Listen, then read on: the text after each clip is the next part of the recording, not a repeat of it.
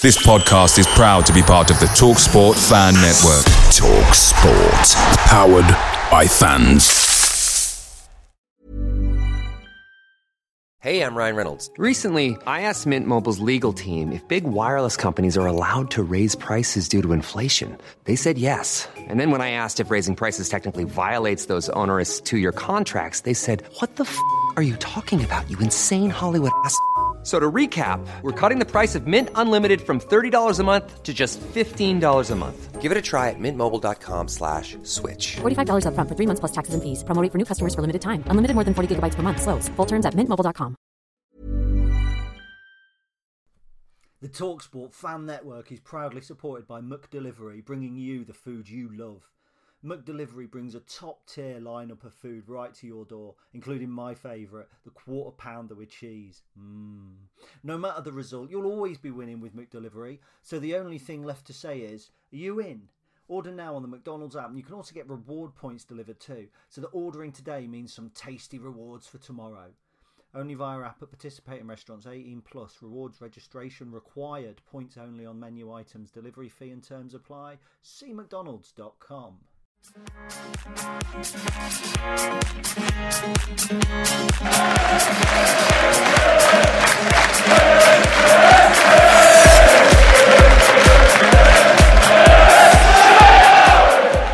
Hello everybody and welcome to episode 5 of the Stacey West podcast. I'm your co-host Ben, and as ever I'm joined by Gary. How are we getting on, mate?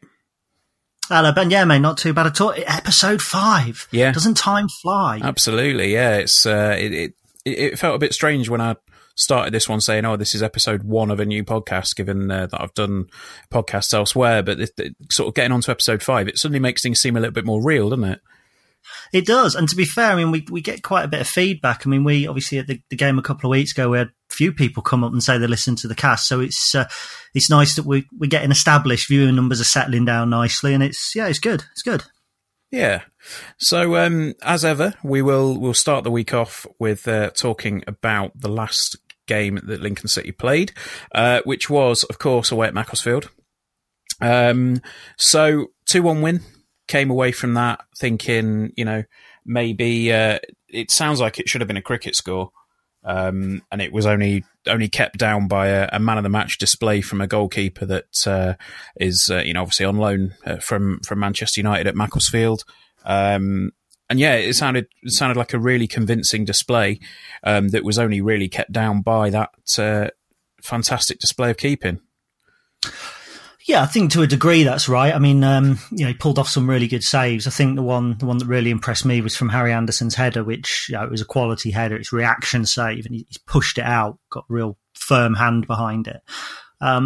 For 50 to 60 minutes, I thought Macclesfield were a shambles, and we could have been a lot further ahead. There might be questions as to whether we pressed them hard enough or not, but it's a tough place to go, and I thought we acquitted ourselves very well.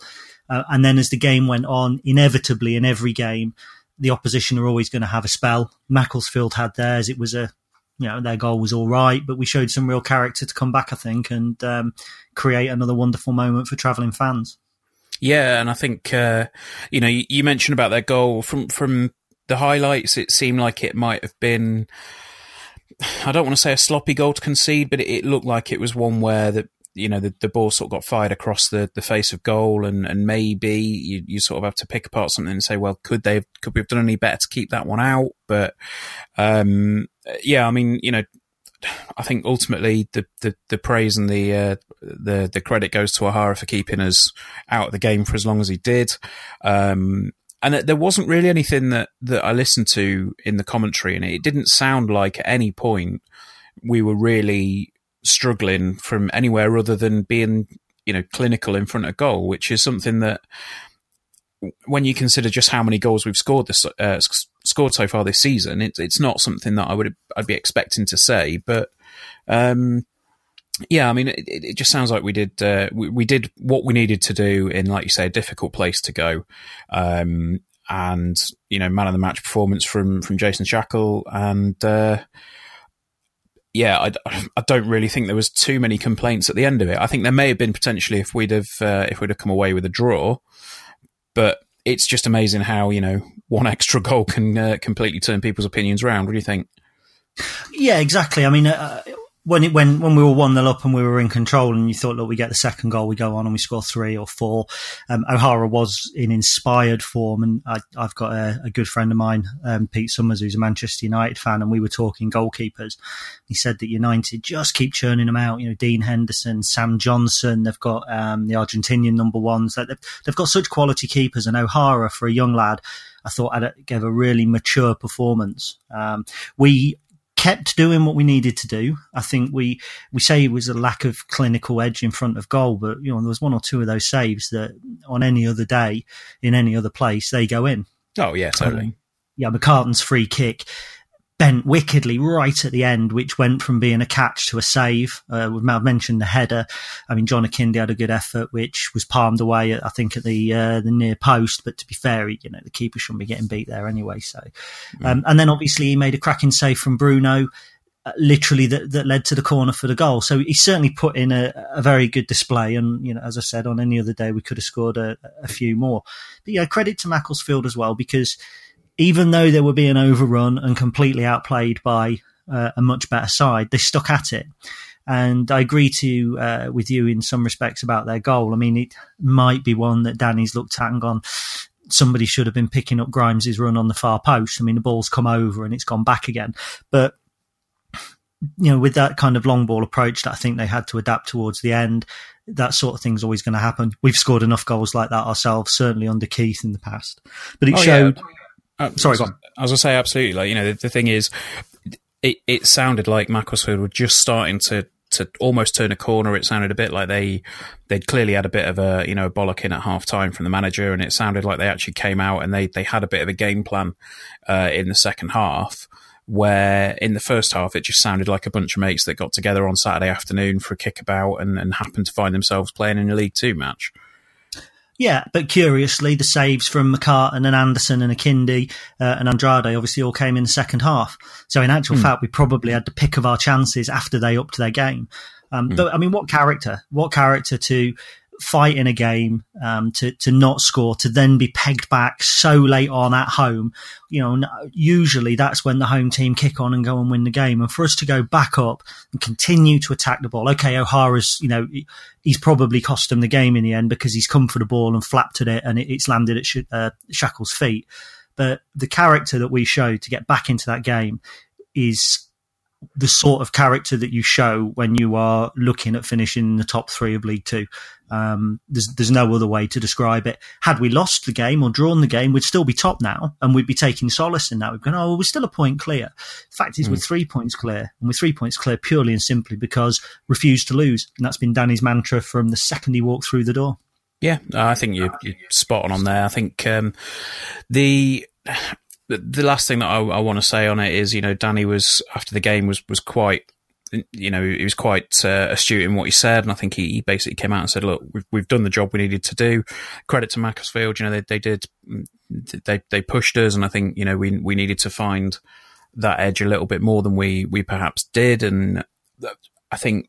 I think he once again got it fairly spot on. I think it was the best way to bounce back from the defeat last week. Maybe it wasn't necessarily the kind of the thumping defeat that a lot of people wanted to see, but you're never going to get that at Moss Rose. So I think it was the result probably. On the balance of it, it sounds like the result was the right one, and I think we've got a good place to kick on from now. Like you say, we're still top, we're 3 points clear, we've got a positive goal difference, and I think ultimately we're in a very, very strong position at the moment to move on and take on MK Dons on Saturday. Yeah, quite. I mean, you touched on it there. We've got a positive goal difference, so thumping Macclesfield wasn't necessary. You only get 3 points for a win, whether you score 1 or 10. And when you've got our goal difference from matches against Notts County and Exeter City and Swindon, teams that perhaps shouldn't be putting 3 or 4 past, aside from Notts County, who are obviously gash at the minute. But we've got a great goal difference, so it's all about points. And points win your leagues, not goals. And if we've got more points than the team in second, it doesn't matter if we've got a much worse goal difference, as long as you've got more points. So. Yeah, moves on to MK Dons, which will be, be a different game again. But we approach every single game, I think, as looking as if we're going to win it. And at Sinsel Bank, despite the Crawley defeat and despite the poor showing against Bury, you'd back us to beat anybody in this league. Absolutely. I think this is one that a few people at the start of the season would have said, these two teams are going to be occupying two potentially of the top three spots. I know the guys at the Not the Top 20 podcast, they had us down. I think they had a bit of an argument between themselves to say, well, who's finishing first, who's finishing second, but they've not shone just quite yet as I think everybody was expecting them to. I mean, they're sat, ninth in the table, 6 points behind us. And, obviously there's a lot of teams at the moment that are on 13 points, but, I think it's probably a little bit silly to put too much stock into the league table still at this point in the season. Unless of course you're looking at, Notts County and Grimsby where, 17 and 14 points clear above them after 8 games is a wonderful thing to be. Unless you're 3 points clear at the top. Yeah. But yeah, I think their league position at the moment possibly it doesn't really sum up where they should be. I think that they aren't scoring many, which is something that we've touched on briefly before we started tonight. And I think I think that we said they've scored 7 in 7 at the minute, which is when you're only scoring on average 1 goal a game, you've got to make sure that your defence is as tight as it can possibly be, and it doesn't seem really like it's letting in too many goals either. So obviously, they've only won 1 out of the last 5, 4 draws as well. So, I mean, are we expecting a relatively tight game? I can't see us approaching it with caution. I think Danny's probably going to say, right, look, they're there for the taking. They're not scoring many, so let's keep it fairly tight at the back, and let's throw what we can forward, and hopefully, poach a couple of goals and beat what is potentially quite a tight defence in its own right. What do you reckon? Yeah, possibly. I think the point to make is the team that they beat was Exeter, and if anybody's going to know Exeter, it's going to be Paul Tisdale. So, that was one that kind of skews, I think, their form a little bit. It's like looking at us and Grimsby. It's a game that's a little bit more than just a matchup between two teams, if you see what I mean. They've drawn against Swindon, who are fairly dire. They've drawn against Forest Green post Doidge, and I think Forest Green might struggle after Doidge. So the results haven't been fantastic. As you say, 7 goals in 7 games. They played on Saturday with a 3-5-2. Which was almost a 3-4-1-2 because it's kind of 3 centre backs. Then they play the 2 wing backs with 2 defensive midfielders in between them, and then they play a lad called Alex Gilby just in the hole behind the front 2. Now, Gilby's a real live wire. He's been at Colchester. He was with them in League One for 4 years. I think he spent some time in the Championship with Wigan. He's a real danger man. And how we deal with him, which one of our defensive midfielders drops in and picks him up is going to be crucial. Obviously with Lee Freck out, Bozzy still seems to be playing centre back with Shackle, which I agree with. So it might fall on Tom Pett. Now, our best route to goal is probably going to be down the flanks, because certainly on their left-hand side, so our right-hand attacking side, they've still got Dean Lewington playing for them. Now, Lewington's been a fantastic player. He's been a one-club man. He was there when they were Wimbledon, and then when they were mercilessly snatched from their home and relocated to MK Dons in one of the worst moves that the Football League has ever sanctioned, he remained there. He played against us a couple of times. He's 34 now, and he's probably just lacking a little bit of pace. And the way that we like to switch our wingers over, we're going to have the bullish, kind of aggressive Harry Anderson battering him for 20 minutes, and then he's going to have the pace, trickery and finesse of Andrade. I think we're going to be looking at getting balls into the box and possibly picking up on the edges when their 3 centre-backs try and deal with it. So it's going to be a tight game. They're going to come here and they'll be perfectly happy with a draw. Make no mistake about that. I think up front, like you say, they're not scoring a lot of goals. Surprises me because they've got Kieran Agard up there, who we touched on beforehand. I mean, he's only scored twice this season. He should be better. He's played Championship football. He scored 20 in a season, I think, for Bristol City a year or 2 ago. Mm-hmm. I can't see why he's not scoring at the moment. So, Oh yeah, I agree with you, Ben. To be honest, I waffled a little bit there, unfortunately. But I see it being tight. I see it being, if anyone's going to win it, it's going to be by the odd goal. So now I've tipped that up. It will probably be 5-4. Yeah, I mean that's the thing. It's always the way, every prediction that we've made so far has always been, it either seems to be bang on the money or it's wildly off. So I think a tight game is probably it's the easiest way to easiest prediction to make. It was a very good point you made there about if anybody knows Exeter, it's going to be Paul Tisdale. So obviously I've actually got a lot of time for Tisdale. I think he's as a manager, I think he's very astute. I think he's very clever.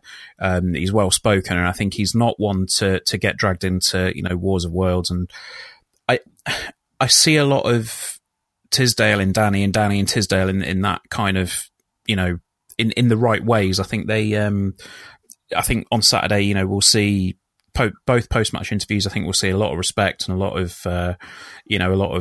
compliments going either way, and hopefully it's going to be Tisdale complimenting us on a fantastic victory. But it's nice to see that in a manager rather than having the likes of your ratty friend coming out and kind of dolloping it out when he's not even playing us. It's I just hope that Saturday goes off well for the club, and I think Tisdale's going to be an interesting thing, because obviously we losing to him in the playoffs with Exeter, they've sort of gone on to do quite well without him, and he's with MK Dons, and they're not quite where I think they should be at the moment. So we'll have to see. We'll have to see what happens on and after the game, I think is probably what I'm getting at with that one. Yeah, I think you're right with Tisdale. I think one criticism that came in at Exeter was that he tended to be a little bit negative. And for whatever people said, he used to like to go a little bit long to Stockley. He used to like to play out from the back into perhaps the far end of his defensive third and then look for Stockley. So it wasn't technically a long ball. But then again, we weren't when we were hitting Reed on the diagonal. He hasn't really got that figure at MK Dons at the moment. Agard, I always pictured as one who likes to run on and run the channels, more of a Matt Green type. So he's just settling his way in. He's started in the right way, because the first thing you've got to do is make your team hard to beat, and then you've got to make them able to go out and win games. And I think if you're not conceding goals, you can usually then kind of spring on from there. So it's definitely our biggest test at home this season. Don't think there's any doubt about that to this point. And if we were to win, and I don't want to tempt fate, but if we were to win, we're going to have a big gap then between us and what was one of the other pre-season favourites.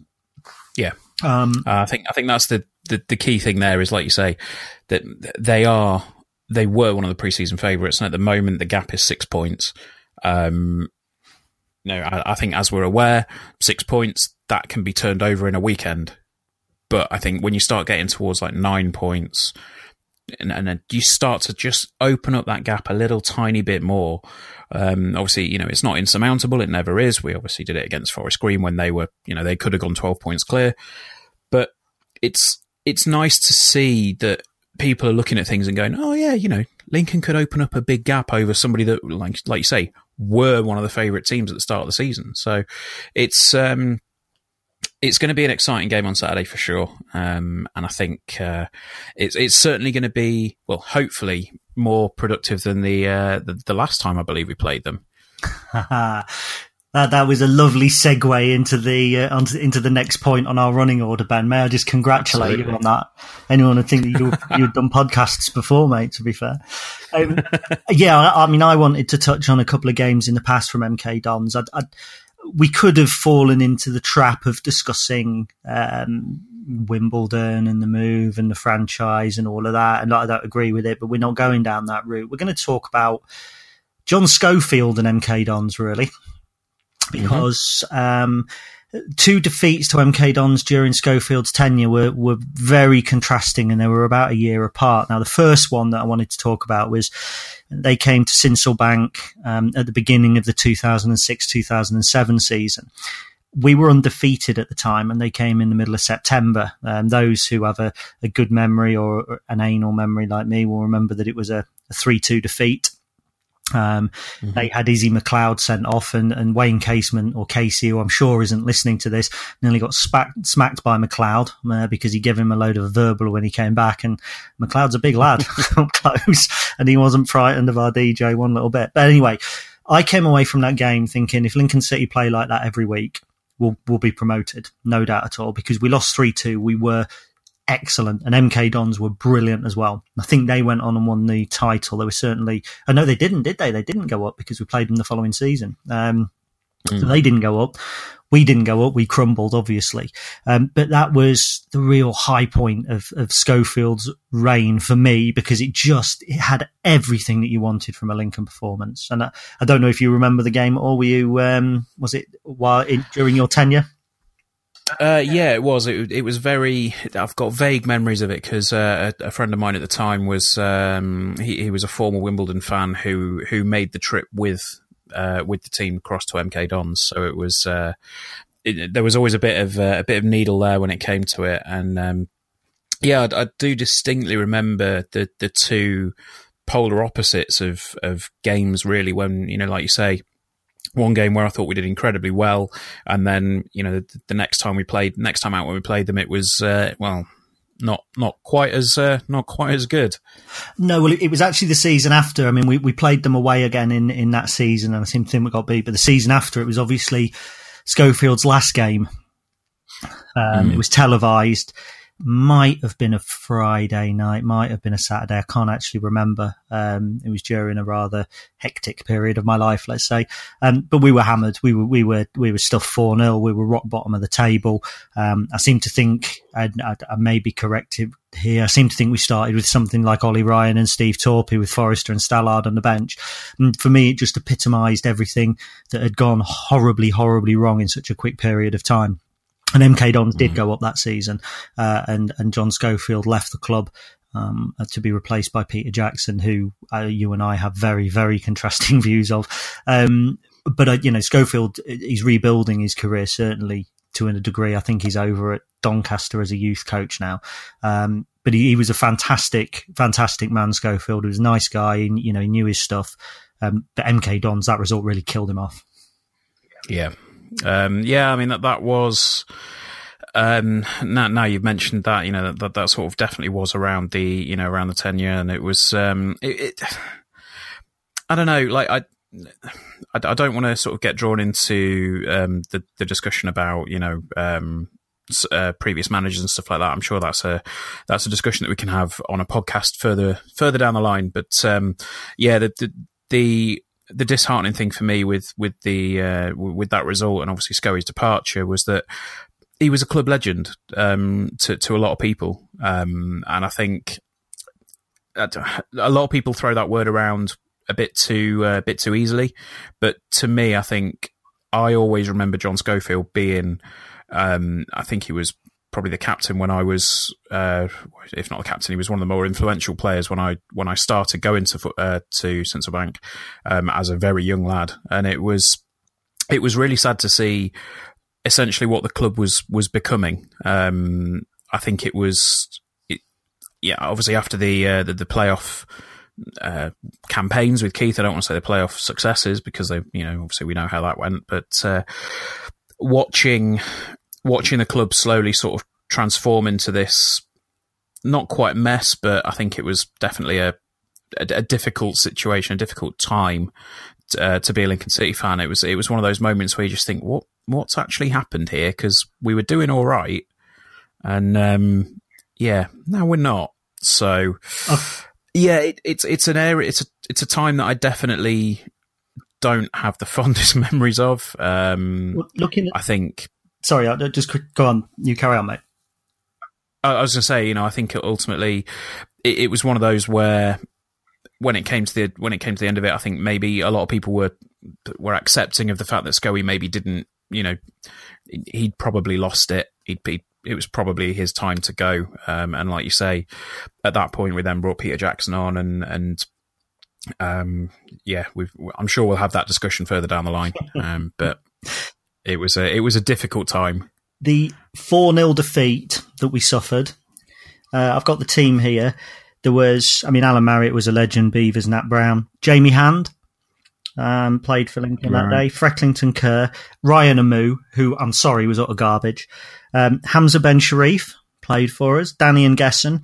He started with Stallard and Ollie Ryan, but he brought both off on 58 minutes when we were losing 1-0 and brought on Owen Warlow and Steve Torpey, leaving Louis Dodds and Jamie Forrester sat on the bench.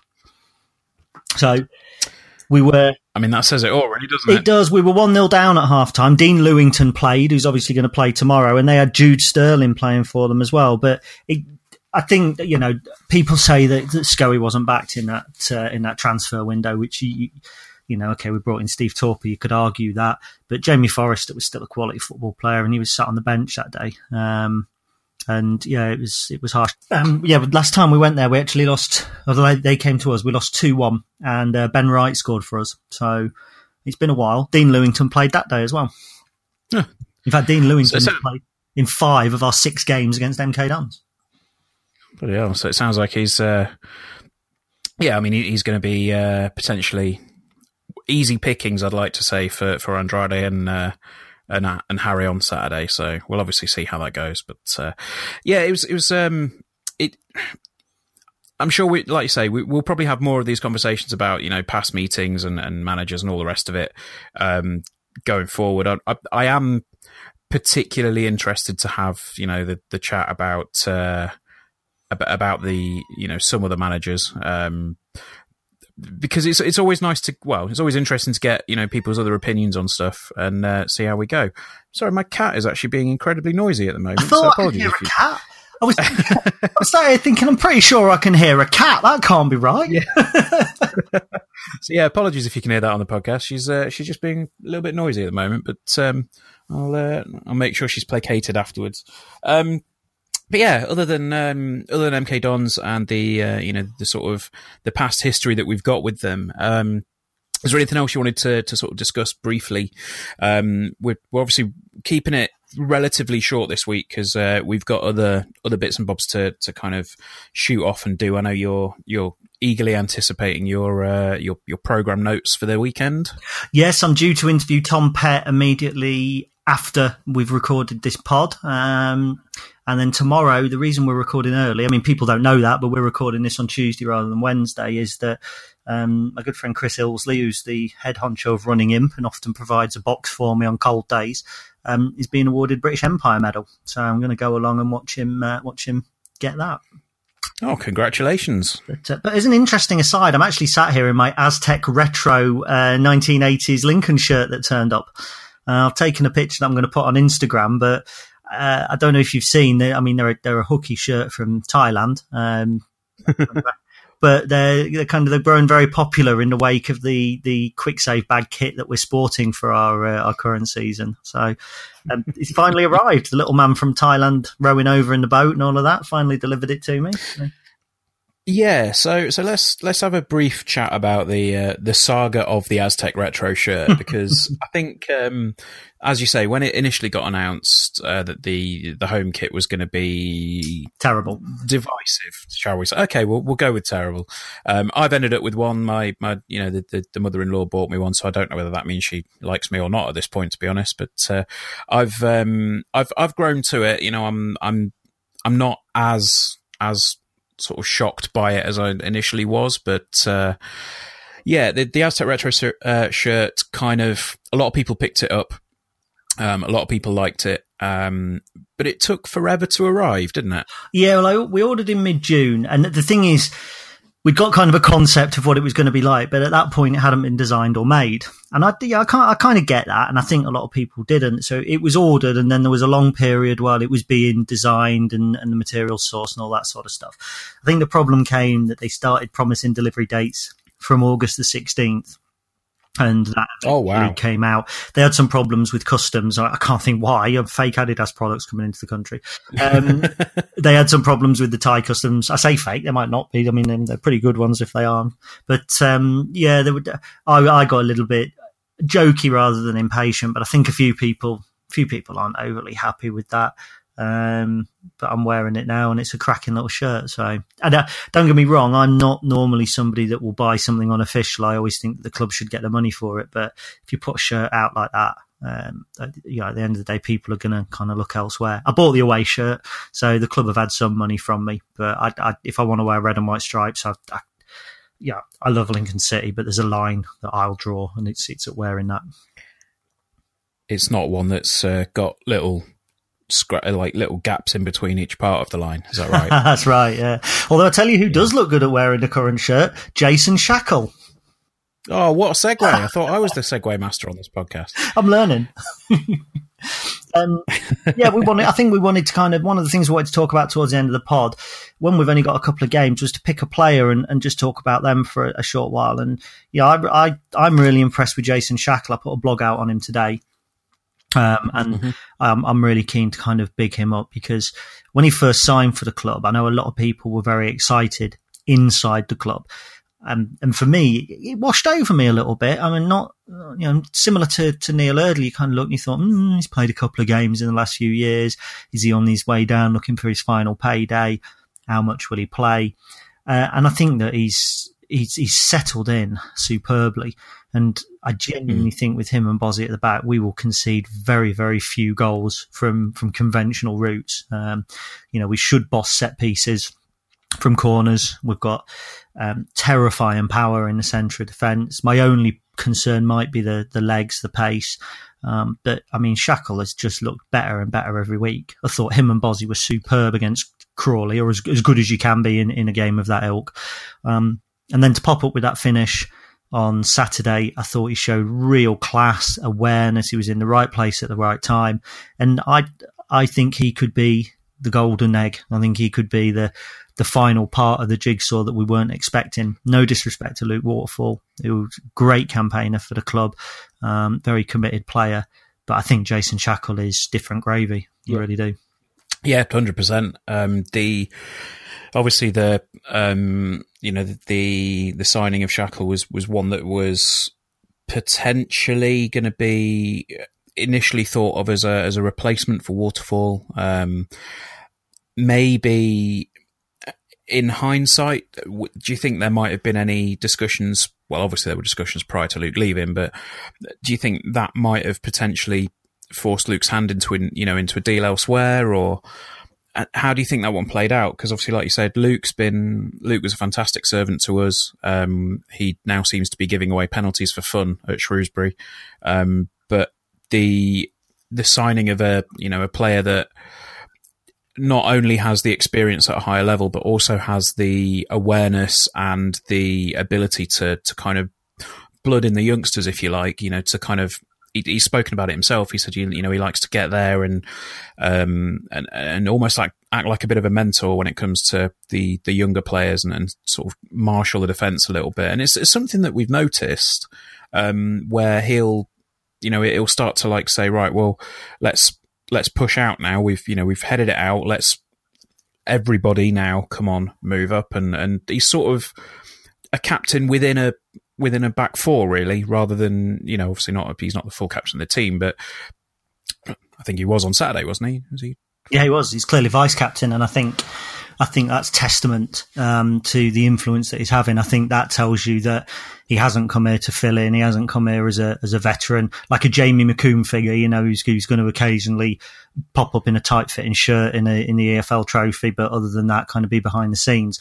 There was a thought on that, but you're quite right. He marshals the defence well, but when you look at the other players he's got with him, Neil Erdley, Michael Boswick, I mean, these are players that don't need to be told twice where they need to be either. So young Harry Toffolo, he's got such an array of players around him that have got experience of all different levels. I mean, Bozzy's won the National League, he's gone through League Two, he's got League One experience. Shackle's won the Championship, he's got Premier League experience. Neil Erdley's played international football. To be, it is the final piece of the jigsaw. Now, going back to the Luke Waterfall, I think what happened there was that Luke was offered a deal that probably blew what he thought he would ever get from us out of the water. It was a longer deal, it was better money. I don't think the level of football was particularly the draw for him. I don't think this might be controversial, but I think that we're probably a bit of a bigger club than Shrewsbury. I know they're a little bit higher than we are, but I think, we get bigger crowds. But Luke I'm not going to say took the money and run, because that sounds mercenary. He did a fantastic job for us, but anybody in any other walk of life goes. And I think as soon as Danny knew that there was an issue with Luke and that he might go, I think that's when the Jason Shackle deal came about. And was it not to do with agents? Did I read that Shackle's agent is the same agent as Eddie Howe? And was it? Oh, who was it? Was his agent the same as Ryan Allsop's agent, or is that somebody else? I know there's been one move at least that's had that connection where Allsop's agent was somehow related, because he sort of said, oh, what's it like at Lincoln? And Allsop said, oh, no, it's really good. And he sort of helped us sign people that we not necessarily maybe we wouldn't have signed, but, he's definitely sort of given him a bit of a nudge in that direction. Yeah, I mean, I interviewed Jason Shackle for the club programme a couple of weeks ago. I actually had to do it while he was on his way to work, because he's got a couple of kids he looks after. And, chatting to him, what really came across was he just bought into the project. He met Danny, and he more or less said to me, I met the manager, and that convinced me I wanted to be a part of it. I think he had got options in League One. I think he could have gone and played at a higher level if he needed to. But, who wouldn't want to come and play in front of 8,000 fans every week at Sincil Bank? It's better than playing in front of 3,500 at Shrewsbury. So I just think he's going to be a big player for us.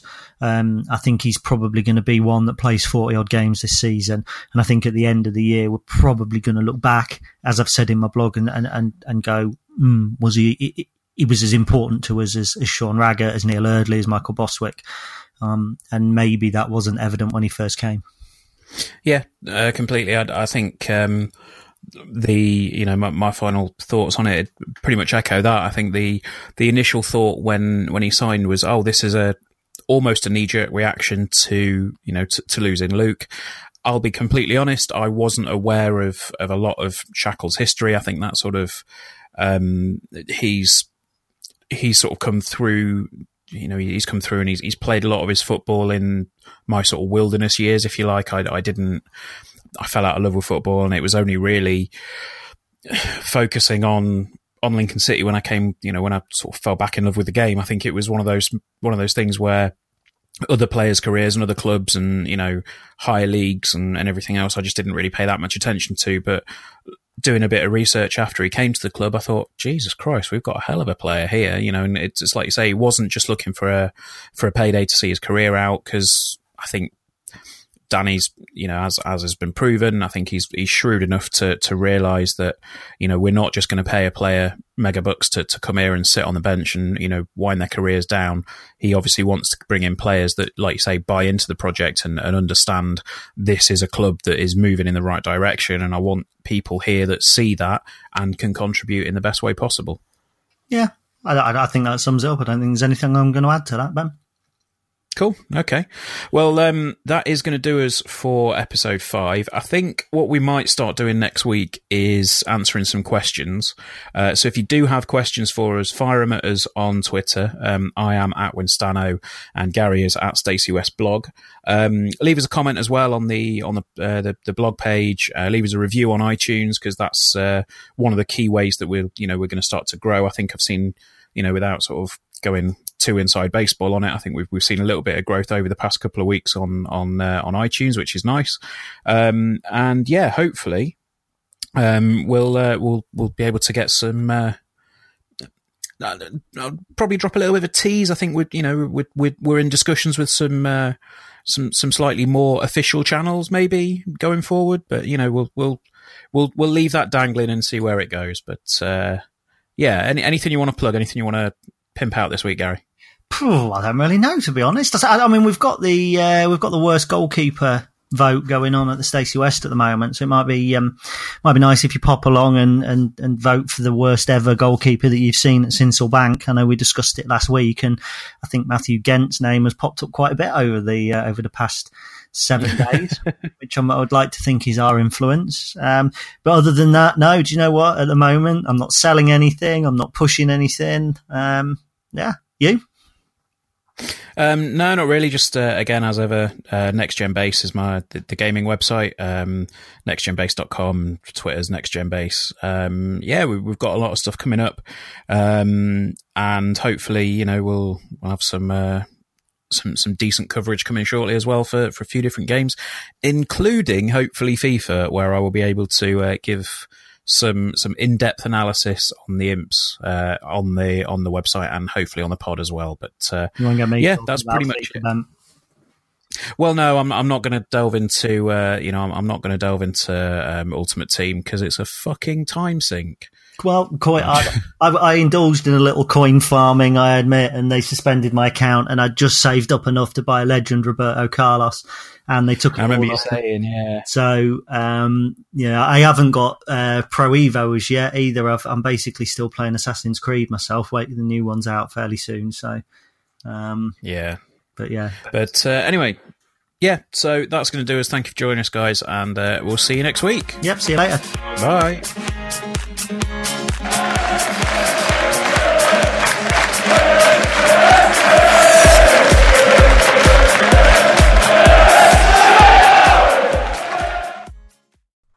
It's the 90th minute, and all your mates around watching the imps on iFollow. You've got your McNugget share boxes on the go. Your mate's already got booked for double dipping, but then you steal the last nugget, snatching all 3 points. Perfect. Order McDelivery now on the McDonald's app. You in? At participating restaurants, 18 plus, serving times, delivery fee and terms apply. See mcdonalds.com. And there it is, that's as good as it gets on this stage. Nissan Townstar EV strikes again. It's an unstoppable van, unstoppable. Just fantastic. You can actually see the Pro Pilot technology in action. Effortless parallel parking. It moves with all the confidence that comes with a 5-year warranty. And with a bench full of all-star van experts, there's real strength in depth here. That's all-star quality. Search Nissan Townstar EV and visit your local all-star van centre to see for yourself. Terms and conditions apply. 5 years or 100,000 miles, whichever comes first. Pro Pilot is an advanced driver assist technology. Driver's responsibility to stay alert, drive safely, and control vehicle at all times. This podcast is proud to be part of the TalkSport Fan Network. TalkSport. Powered by fans.